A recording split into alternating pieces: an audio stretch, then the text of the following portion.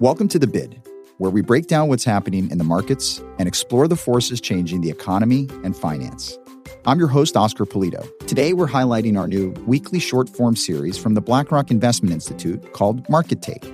Market Take is a quick digest of what's driving markets and was available as its own podcast where you can subscribe. Subscribe to Market Take wherever you get your podcasts.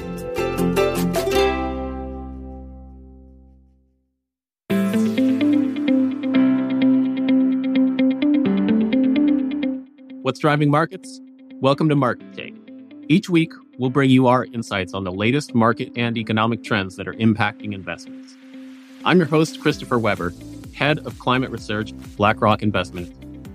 This week, I'll discuss the low-carbon transition, one of 5 megaforces or structural shifts that we track to identify investment risks and opportunities. We're following 3 topics and their investment implications at this year's UN Climate Conference, COP28 in Dubai.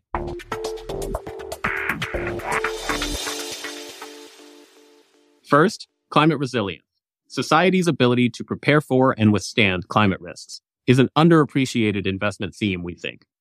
We see companies that create and adopt products and services that boost climate resilience should be on investors' radars and will become a more widely recognized opportunity. Why? The number of climate events with inflation-adjusted damages above $1 billion has steadily climbed over the past roughly 4 decades. As such risks increase, we are seeing early signs of growing demand for products and services that boost climate resilience. Case in point, demand for home air filtration appliances in the northeastern U.S. spiked during the Canadian wildfires in early 2023. Emerging markets are set to bear some of these risks more acutely, given greater exposure to physical climate damage. And yet, they face difficulties in raising the financing needed for the transition. We think this also offers an investment opportunity and is an important part of tracking the speed and shape of the overall transition. Second, we see emerging markets playing a pivotal role in the transition. We estimate that they will account for over half of energy demand and carbon emissions by 2050. But they'll likely face lower than needed transition-related investments due to factors like a greater perceived investment risk, higher cost of capital, and greater exposure to physical climate damage. We think closing the financing gap would require significant public sector reforms and private sector innovation, resulting in greater blending of public and private capital. We think successful reforms could see low-carbon investments in EMs rise on average by a further $200 billion a year, or $4 trillion overall, above our base view of a major increase in investment between 2030 and 2050.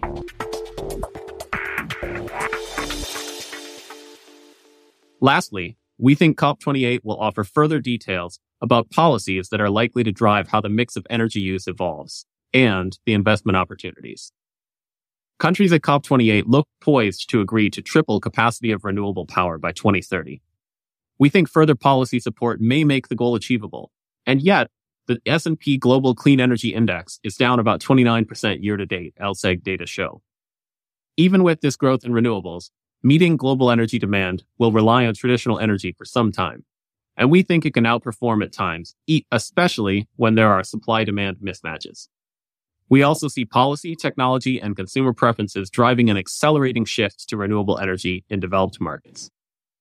2023 has seen record growth of about 50 to 70% for renewable energy, according to the International Energy Agency.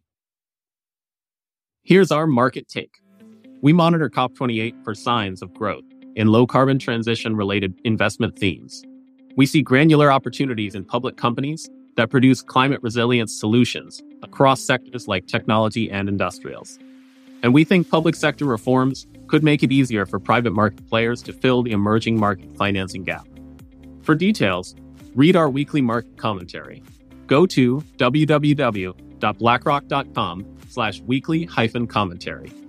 Thank you for tuning in. If you've enjoyed this episode, subscribe to Market Take wherever you get your podcasts.